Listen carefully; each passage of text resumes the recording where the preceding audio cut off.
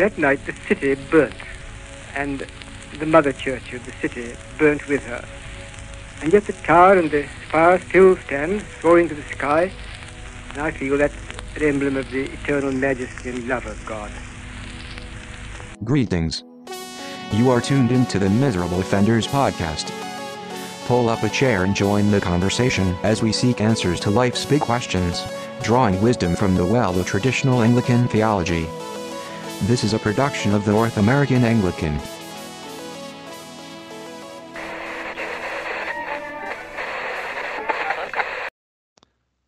Welcome back to the Miserable Offenders podcast.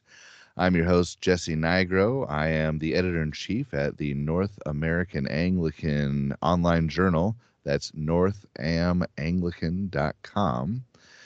You can also find me other places, Twitter, and, in person, but I got to know you better before I let you come to my house. Today, I'm joined by my co-host, the Venerable Andrew Brazier. Andrew? Hey, how are you doing, Jesse? Glad to be here. Andrew Brazier, serve as the Chancellor for the Jurisdiction of the Armed Forces and Chaplaincy, and also Rector of Parish in Pelham, Alabama, Church of the Good Shepherd. And don't feel bad, listener, I haven't been to Jesse's house or met him in person either. So I'm also joined with the Venerable Isaac Rayberg. Isaac, it's always good to see you as well. How are you doing today? Good to be with y'all, gentlemen. I'm doing real good. Just got back from 2 days at the Texas coast. That's a good thing. So that's good. That's good. So is that south of? I'm not 100% sure Jesse isn't software on our screens only. So AI. I'm the AI they threw out. Yeah, they're like, oof, this one doesn't work. That's good. So Isaac, going to the beach, is that south of Galveston for you, or where is that located at? We like to go to Rockport Fulton, so it's a little tourist / fishing town, about I don't know, half an hour, 45 minutes from Corpus. Yeah. And it's got the only certified blue beach or whatever that's called in Texas, which means it's very clean. There's no waves. It's very shallow. Perfect for taking little ones. There you go. You can't go wrong with that. Nice. Well, we're here, discussing something, a little bit less thrilling than Texas beaches. That is Nicaea II, the Seventh Ecumenical Council, or according to some people, the so-called Seventh Ecumenical Council. So there's the big kind of question that we've really seen a lot of discussion on North American Anglican in terms of articles coming from several different authors. You can correct me if I'm wrong, but I know that we had one from River, I think it's Devereaux. I assume that's how you pronounce his name. And once again, I think so, yeah. Yell at me if I butcher your name. I actually got the Reverend Dr. Paul Castellano's name correct. And I'm saying it again because I told him if I say it again, I'll probably butcher it. So I guarantee you I mispronounced it that time around. But anyway, we had River Devereaux, who did kind of an initial article, as memory serves, had some responses. Reverend Father Ben Jeffries responded. We also had one from Father Mark Perkins as well. And so a bit of a back and forth, which is nice. It's good to kind of see that discussion kind of going on in terms of Nicaea II, its place within Anglicanism. And most importantly, for those who may not be familiar with the Seventh Ecumenical Council and Nicaea II, it's the question of icons, of imagery in the churches. So, Isaac, you've had a lot of kind of discussion before the episode about this. I'm kind of curious, where you kind of come in at the question of Nicaea II, and feel free to kind of share some background of your kind of work and research on the Seventh Ecumenical Council. Sure. So, Nicaea II is, of course, pretty controversial in Anglican circles, Protestant circles in general, really. And there's some question as to how controversial it has historically been in the West, period. And that's part of where some of this back and forth goes. And I think the thing that really intrigued me the most about this is it reminded me of the way that a lot of these controversial issues were hammered out back in the day, 19th century, specifically in the newspapers. You'd have a couple of clergymen go at it in the editorials, sometimes using pseudonyms, sometimes working under their own selves.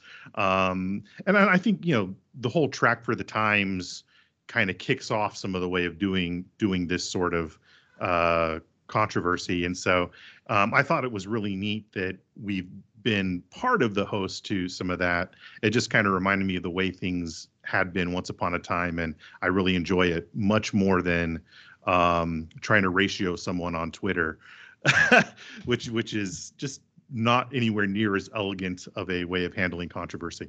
And you're known for that, by the way, on Twitter. I'm just kind of really getting after people. So. Oh, I'm sure. I tweet so little, and that's a good thing.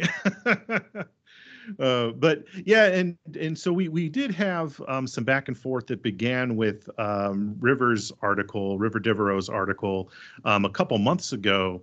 But before that, a couple years ago, we had a similar back and forth that got kicked off when Father Jeffries did an article on a way of doing invocation of the saints that might be more amenable to non-Anglo-Catholics. And Father Mark Perkins responded to that. And then there was a response from Father Ben about Nicaea II, which led to a 6-part response to Jeffries by Perkins on a different blog, Earth and Altar. And then things were quiet for a while until a couple months ago when River Devereaux's articles sparked it up. And so basically, the reason why it's been such a controversy in Anglican circles is that we have in the Book of Homilies the homily against idolatry, the homily against the perils of idolatry, which is very, very critical of Nicaea II. And it has not always been well received in some Anglican circles, and really this starts to be kind of the questioning of the questioning really does happen with the Tracts for the Times and the really kind of the second generation of the Tractarians and ritualists. And so what ends up happening in our back and forth is that River Devereaux's article restates the case from the peril of idolatry and very much argues that if sola scriptura means that we have to reject Nicaea II because the scriptures are clearly against idolatry, and Nicaea II is clearly upholding idolatry. A very classically Reformed point of view on that. And then, hey, Father Isaac. Yeah. Speaking on that, just the fact that is sort of, like you said, this classical Reformed position. I was thinking, someone might be listening to this, and we might have people listening who are Anglican, Anglo-Catholic, Anglo-Reformed, Presbyterian, Roman Catholic, so people might be tuning in from, I imagine that some of my Roman Catholic friends would be like, wait, this is even a debate? I can't, that's weird, but I can also imagine some of my Presbyterian friends be like, this is even a debate? Sorry, I have to give them like a more southern, sorry guys, a more southern accent. I just assume all 2 out of 3 of us being Southerners and Anglicans. Yes, I've been told I have a Midwest accent. I don't know what that means. I guess I sound like people in Kellogg's commercials, but that's exactly what it is. I was trying to place it for you. It's Kellogg's. But obviously, coming from different contexts, you would assume sort of the norms of your own tradition.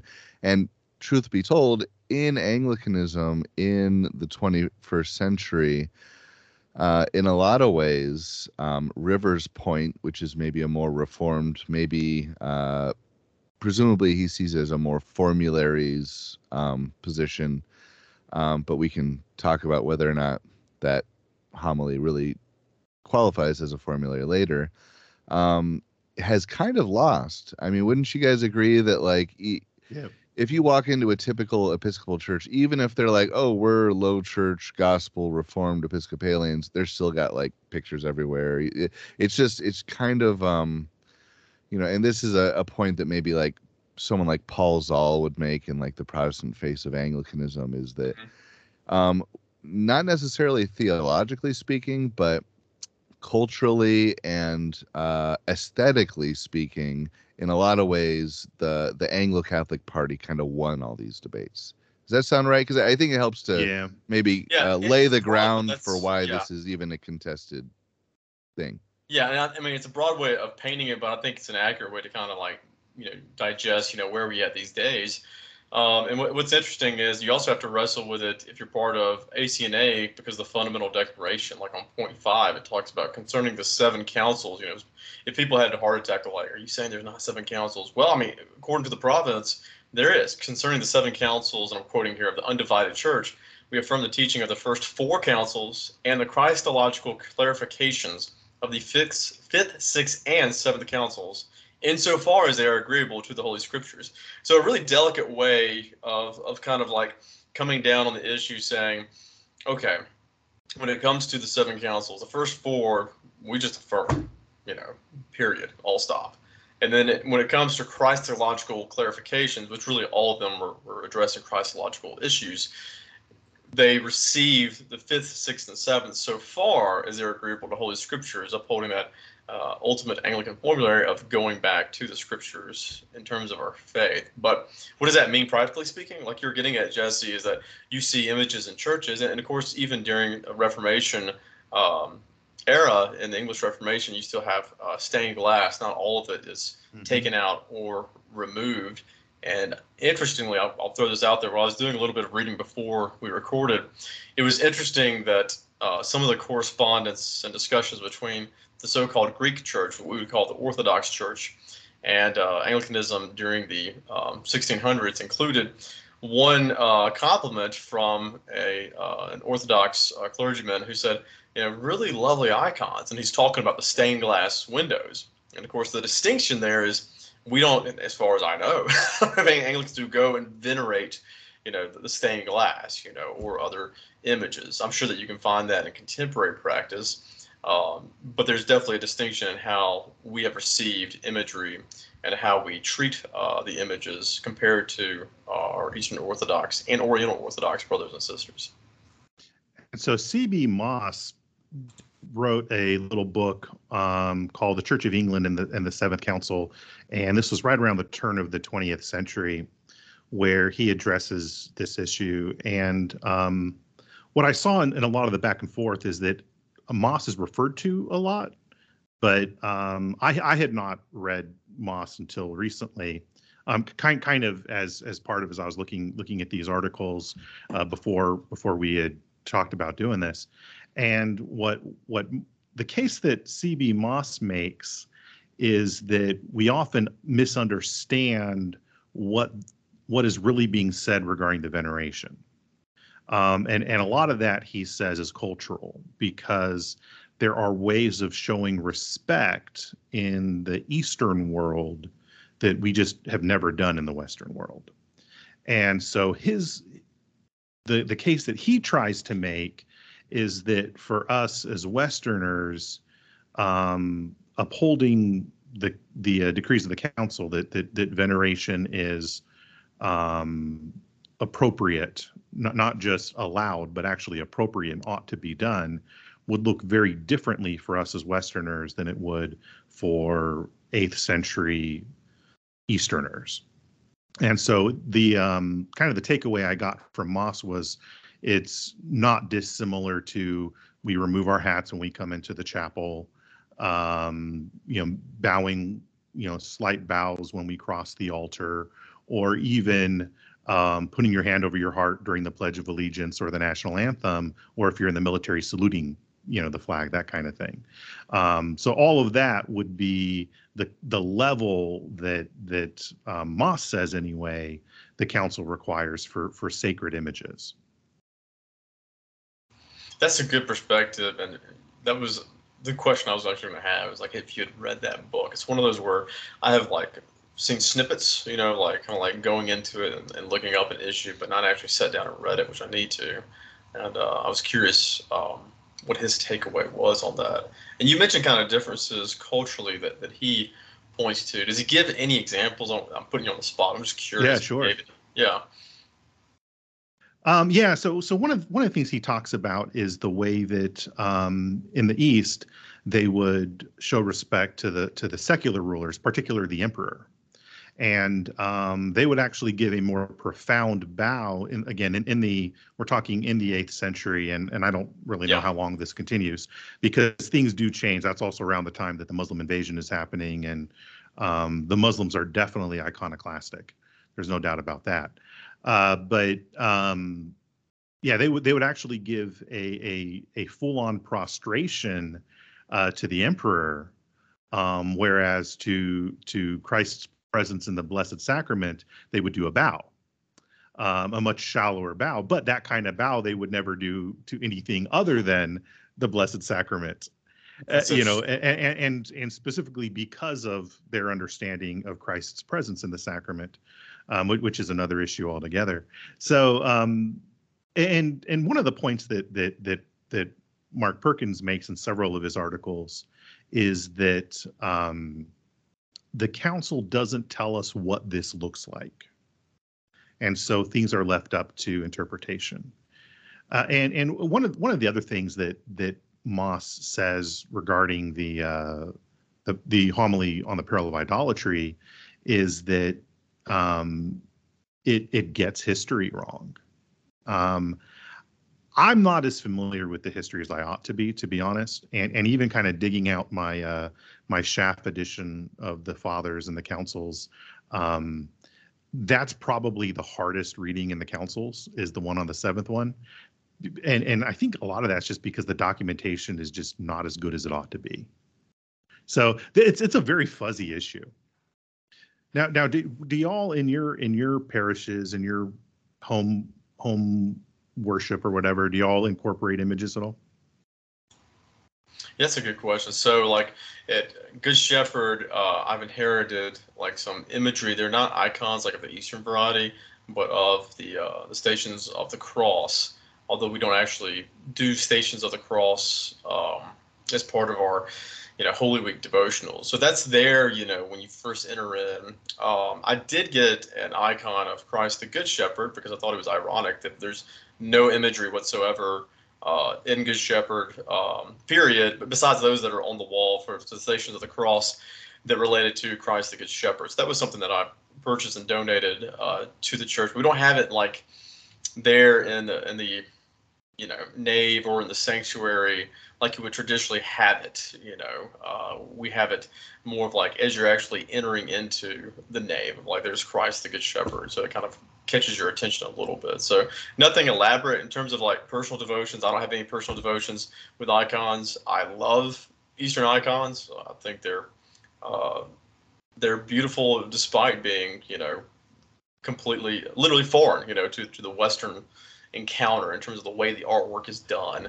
But we have 2 of them that were gifted from Ancient Faith Radio. There was some sort of special that I bought some book from them. It was probably like the Orthodox Study Bible or something like that at some point, and they sent those 2 along. So I have those in our kids' bedrooms, just to kind of help them in terms of like, who is this? There's Christ, what's going on in the icon. So it serves as a great discussion piece, as does all religious imagery. And I think that's one of those one of those interesting things that, even Southern Baptists, Methodists, across the board, we use imagery, at least most of us do, in order to educate our children. So a little bit of a crossover there. Not doing veneration as the Eastern Church or some Western devotions would do, but still gaining an education and using it to form our little ones. So that's what we do, at least. What about you, Jesse? Well, I'm going to pray for you, brother, for your 2 CV that you've committed. Yeah, I actually had to look up what 2 CV meant this past year. Me too. I saw a Presbyterian brother in Christ post on what was presumably just a GIF or pixelated image of Jesus, and found out that I guess, like, just even a picture of Jesus anywhere, even if not intended for worship or any kind of liturgical use, is out for certain traditions. So There's a lot of I've run PCA churches across I've been to that are doing that then. yeah, well, I've run across some PCA or OPC folks who consider nativity sets absolutely problematic for that very reason.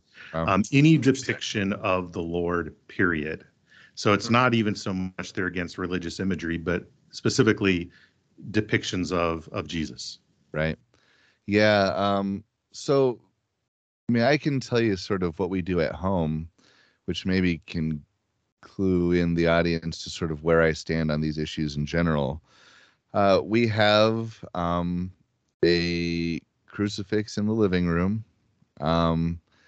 There's one in one of my kids' bedrooms, and there's an old, actually a poster I got. So it's not a real icon, but it's a poster, like a 17 by 24 poster of the Christ Pantocrator, sort of the famous painting in my son's room.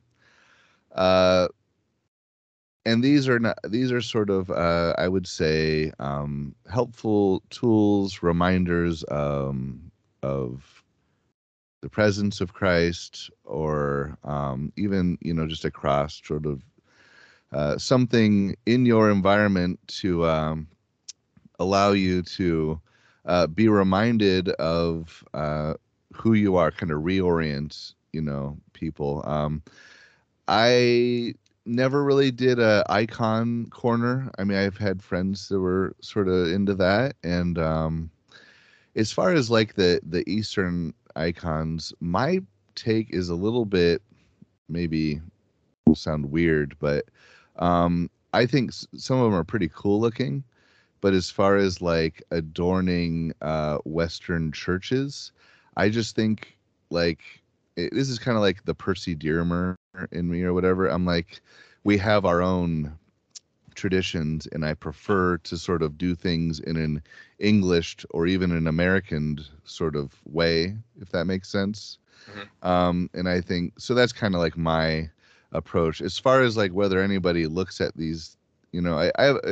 To add a little flavor to the conversation, I have a friend who grew up evangelical like me, spent many years as Eastern Orthodox, and recently kind of came out. And one of the big problems, like actually the major thing he wanted to talk to me about at first, was, what do you do with icons? Because the way people talk about them around here, it's like these are like literal portals into heaven. And, they're like, church ladies will walk around and be like, oh, I saw, Mary Magdalene like winked at me while we were passing by. I mean, there's a real, from his description, and I've heard it from other people, if there's anything superstitious that could be called superstitious, it seems like it is legitimately taking place, maybe not across the board, but certainly in certain contexts. And this kind of goes into this windows into heaven idea. But Father Isaac, maybe you have more to say about that.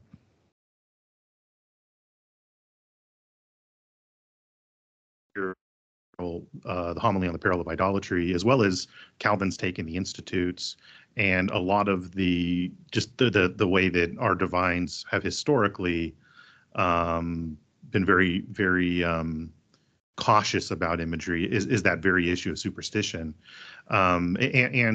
Most of what we see historically is less addressing some of those Eastern tendencies towards superstition than it is the kinds of superstition that come out of medieval Roman Catholic practice, and continued for a very long time, and sometimes continues today.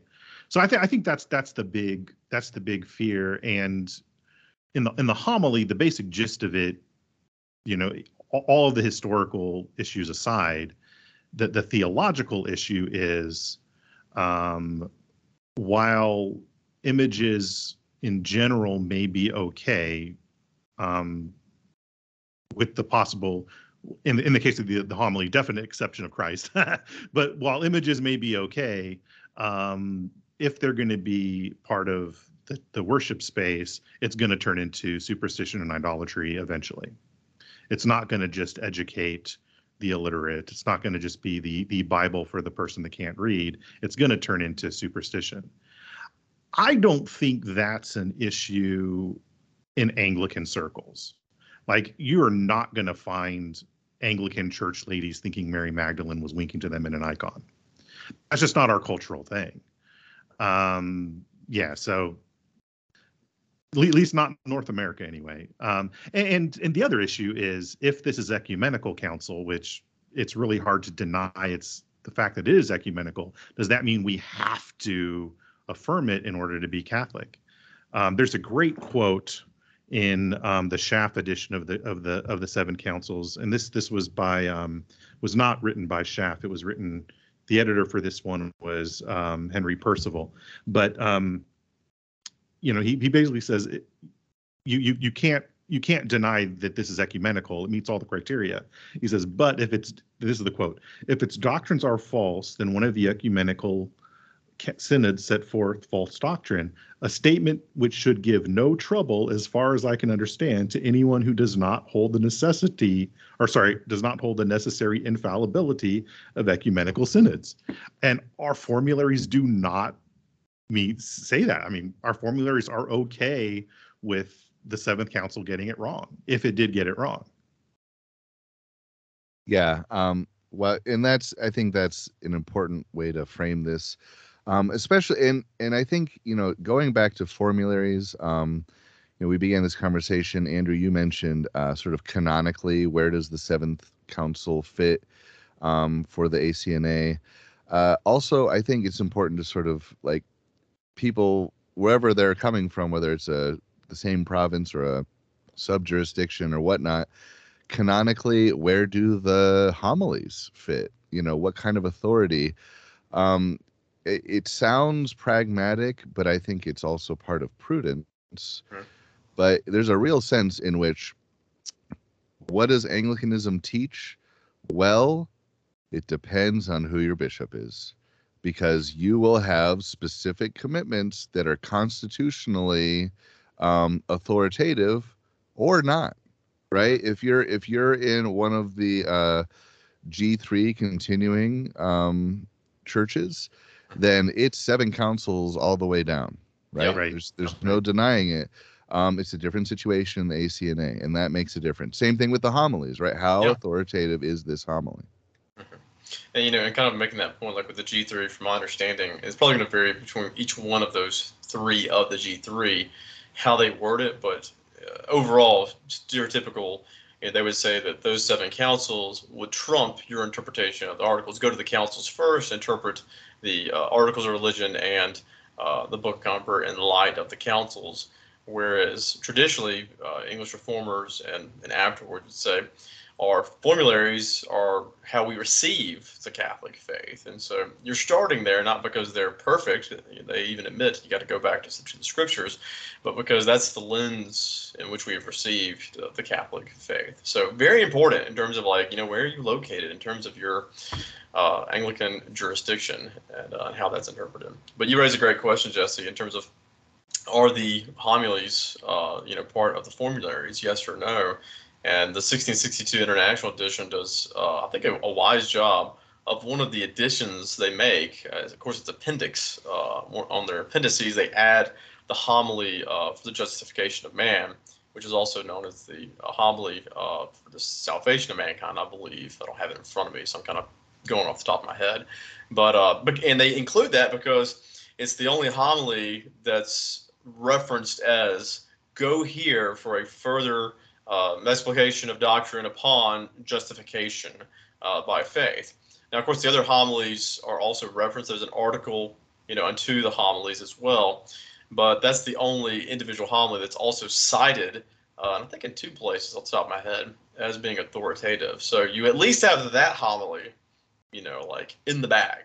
That's where you go to further understand, what does it mean to be justified by faith? What is, faith only, as it's worded in the articles, what does that mean, for us Anglicans. But Isaac, what are kind of your thoughts there?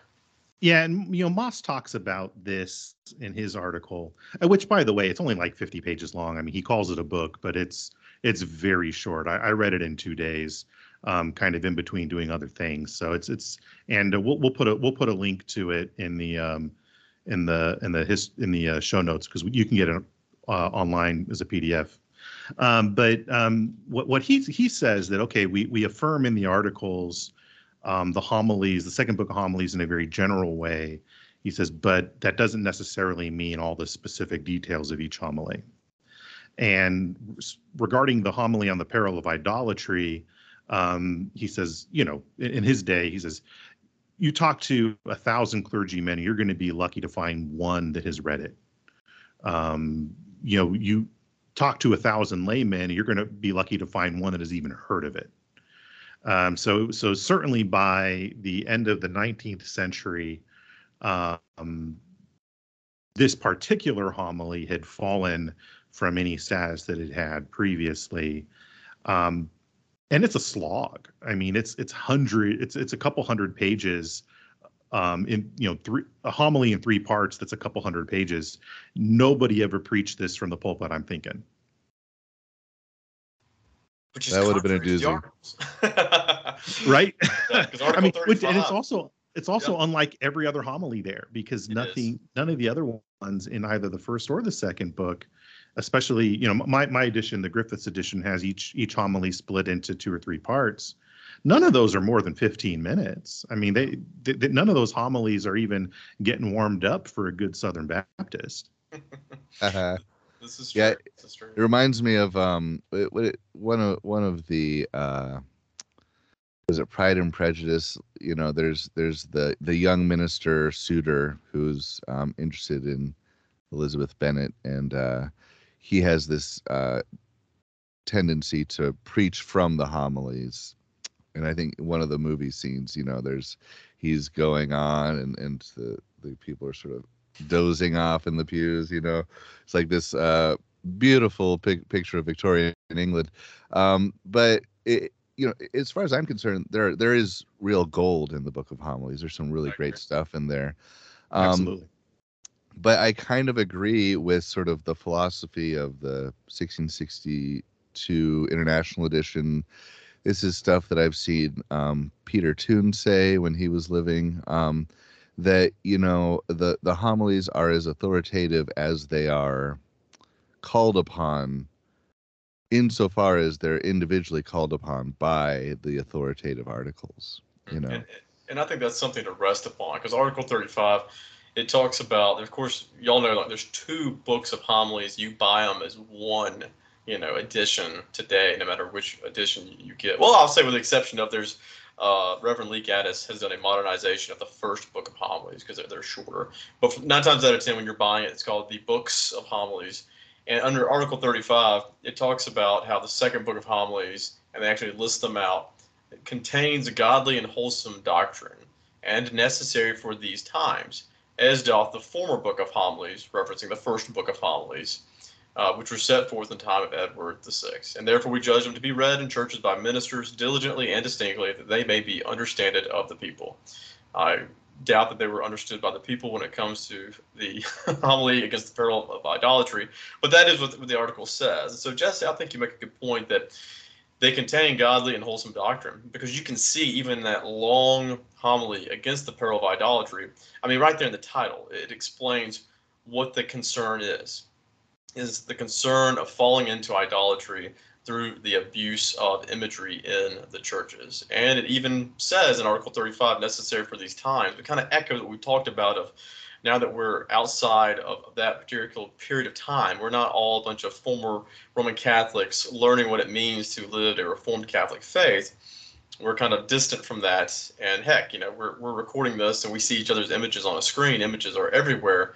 It's certainly a different context that we're in. And one other last kind of plug I'll make is that, interestingly enough, as y'all know, the Protestant Episcopal Church, when it received the Articles of Religion, it omits the homilies in terms of having it is part of the 39 articles that the Episcopal Church received. It acknowledges, I don't have the language in front of me, I think it acknowledges that it's good doctrine, but due to the circumstances of the Revolutionary War, they need to be edited and republished, which of course they never do. So. Yeah, that's kind of the gist I got from the American version is we need to revisit this, and then we just never have. Yeah, and as we've kind of already described, many of these things seem to have been settled over time, if not theologically, culturally, and institutionally, sort of. Now, this isn't always the best way to measure whether something's the right thing to do or not, but it's what's permitted, what the bishop allows. But I think there maybe is some room for saying, look, we need to be, as a community, we need to be permitted to sort of take the long view and interpret some of these things prudentially over time. Of course, that could also be said to justify gay clergy and any number of other things. So that's not an absolute. The other thing I wanted to mention is that, I'm not personally, I don't get the sense that like there's this huge danger, like my friends, Orthodox Church, that, people are going to be looking at the pictures, trying to, do sign language with saints in heaven. I don't know if that's like the real danger of our age. Many people would say that we live in a very secularized age when, quite frankly, people could do with a little more sort of a hint of the transcendent. And as sort of biblical literacy and literacy in general seems to be on the decline, I think there's a case to be made that for pragmatic reasons, religious imagery that can drive home the stories of the scriptures in our worship spaces might have a real role to play. On the contrary, for aesthetic reasons, and this is maybe just personal, I kind of like the austere, old school Anglican look. It's call me a Dearmerite again, but I like patterns. I like an image here and there, but if I had to go and look at the iconostasis every week, I think I'd find that massively distracting. And maybe that's a cultural thing, but hey, I think that doesn't make it a non-issue either. Yeah, Jesse, I really like what you said about sticking with kind of the Christian culture that we receive. And so for me, I would therefore prefer, if you're building a church anew, like having like a stained glass, as much as I like the art of the Eastern icon, it seems out of place if you have that in, the nave or in the sanctuary within the altar. For me personally, it's nothing I'm going to go overturn tables for crying out loud. But I also think, kind of echoing what you said, that we need to have a sense of respect in worship, a healthy fear of the Lord. And so for most Anglican churches I've visited, they'll have a gospel procession, or even if they don't, at the reading the gospel, we'll all rise respectfully because the word of God is being read over us. And even in the procession, having a slight bow at the cross, entering in and leaving the nave is something common. And so I think that when it comes to imagery, you don't necessarily have to do an Eastern practice of venerating the icon by kissing it and bowing down to it. But I think we all need to have a recovery across the board of just a respect for the Word of God. And even, the local Baptist church, to their credit, they don't just set a Bible down anywhere. They treat that, physical Word of God with quite a healthy amount of respect that it's due. So, but that's really a topic for another day in terms of respect within worship. Any final thoughts there, Isaac, on maybe some point that we could all sort of carry out from these articles that we looked over, or what should the listener take away from this conversation? I think it's good that we work these things out. It doesn't mean they're always going to get resolved. I find myself at the end of the day of two minds about some of this. We have them in our chapel. I put them there, but they're very much kind of as the family portraits. It is nowhere near like what you would see in an Eastern Orthodox place. I mean, I tend to find that a little too gaudy for my Western sensibilities anyway. So I tried to set ours up in a very simple way, but still have something there. And I think at the end of the day, the big thing is we need to make sure that we are charitable to our brethren. I think the case that we get from some of my friends in the Continuum that says, if you don't do this, then you are not Catholic. You're basically a Protestant sect. That's uncharitable. I think the uber reformed guy that sees a creche at Christmas and sees that as idolatry, and then accuses us of idolatry for having one is also very uncharitable. And we ought to try to seek to understand where that other side is coming from. Even as we do recognize we have common boundaries. Yeah, and just to piggyback on that idea, within the Anglican tradition, I tend to be of this mindset that what would make the Anglican Church a truly Catholic church would be for the parishes to have common prayer. That is, that you could know the liturgy no matter where you went. But also that these long-standing, legitimate sort of houses within the house, whether you lean more Reformed or more High Church or what have you, people coming from those different traditions could visit your church regardless of what the culture on the ground is, and not feel utterly alienated. Absolutely. So I don't think you can please everybody, but I do think you can be, as you said, charitable. Mm-hmm. And I think that charity falls within what makes us united as Anglicans. We've talked about it in a lot of podcasts, and to have a respect and upholding our formularies is the first step forward, I think, to having a church where low, central, and high churchmen can live together and even worship together as you visit from place to place. Amen. Awesome. Well, I think we've done the subject justice. This is, of course, just the tip of the iceberg. Looking at some of the notes that we got to share earlier, I can tell you now that Isaac did a lot of research here, and this is definitely a project he's passionate about, and that I, as editor of the North American Anglican, will hope to coerce and bully him into writing an excellent article for us in the near future. But I might be afraid of Father Ben or Father Mark or River coming after me if I do. I don't know. I just like the fact that the artificial intelligence is going to force you to write this article. So AI is getting scary, guys. It's getting scary. They're going to make you do theology. Oh, no.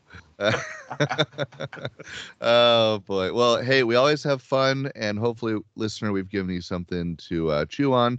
Feel free to at us at Twitter or Facebook or however you enjoy your podcasts. We like positive, not negative reviews on iTunes and subscriptions and all that stuff. So with that said, this is me, Jesse Nigro, saying goodbye. Take care.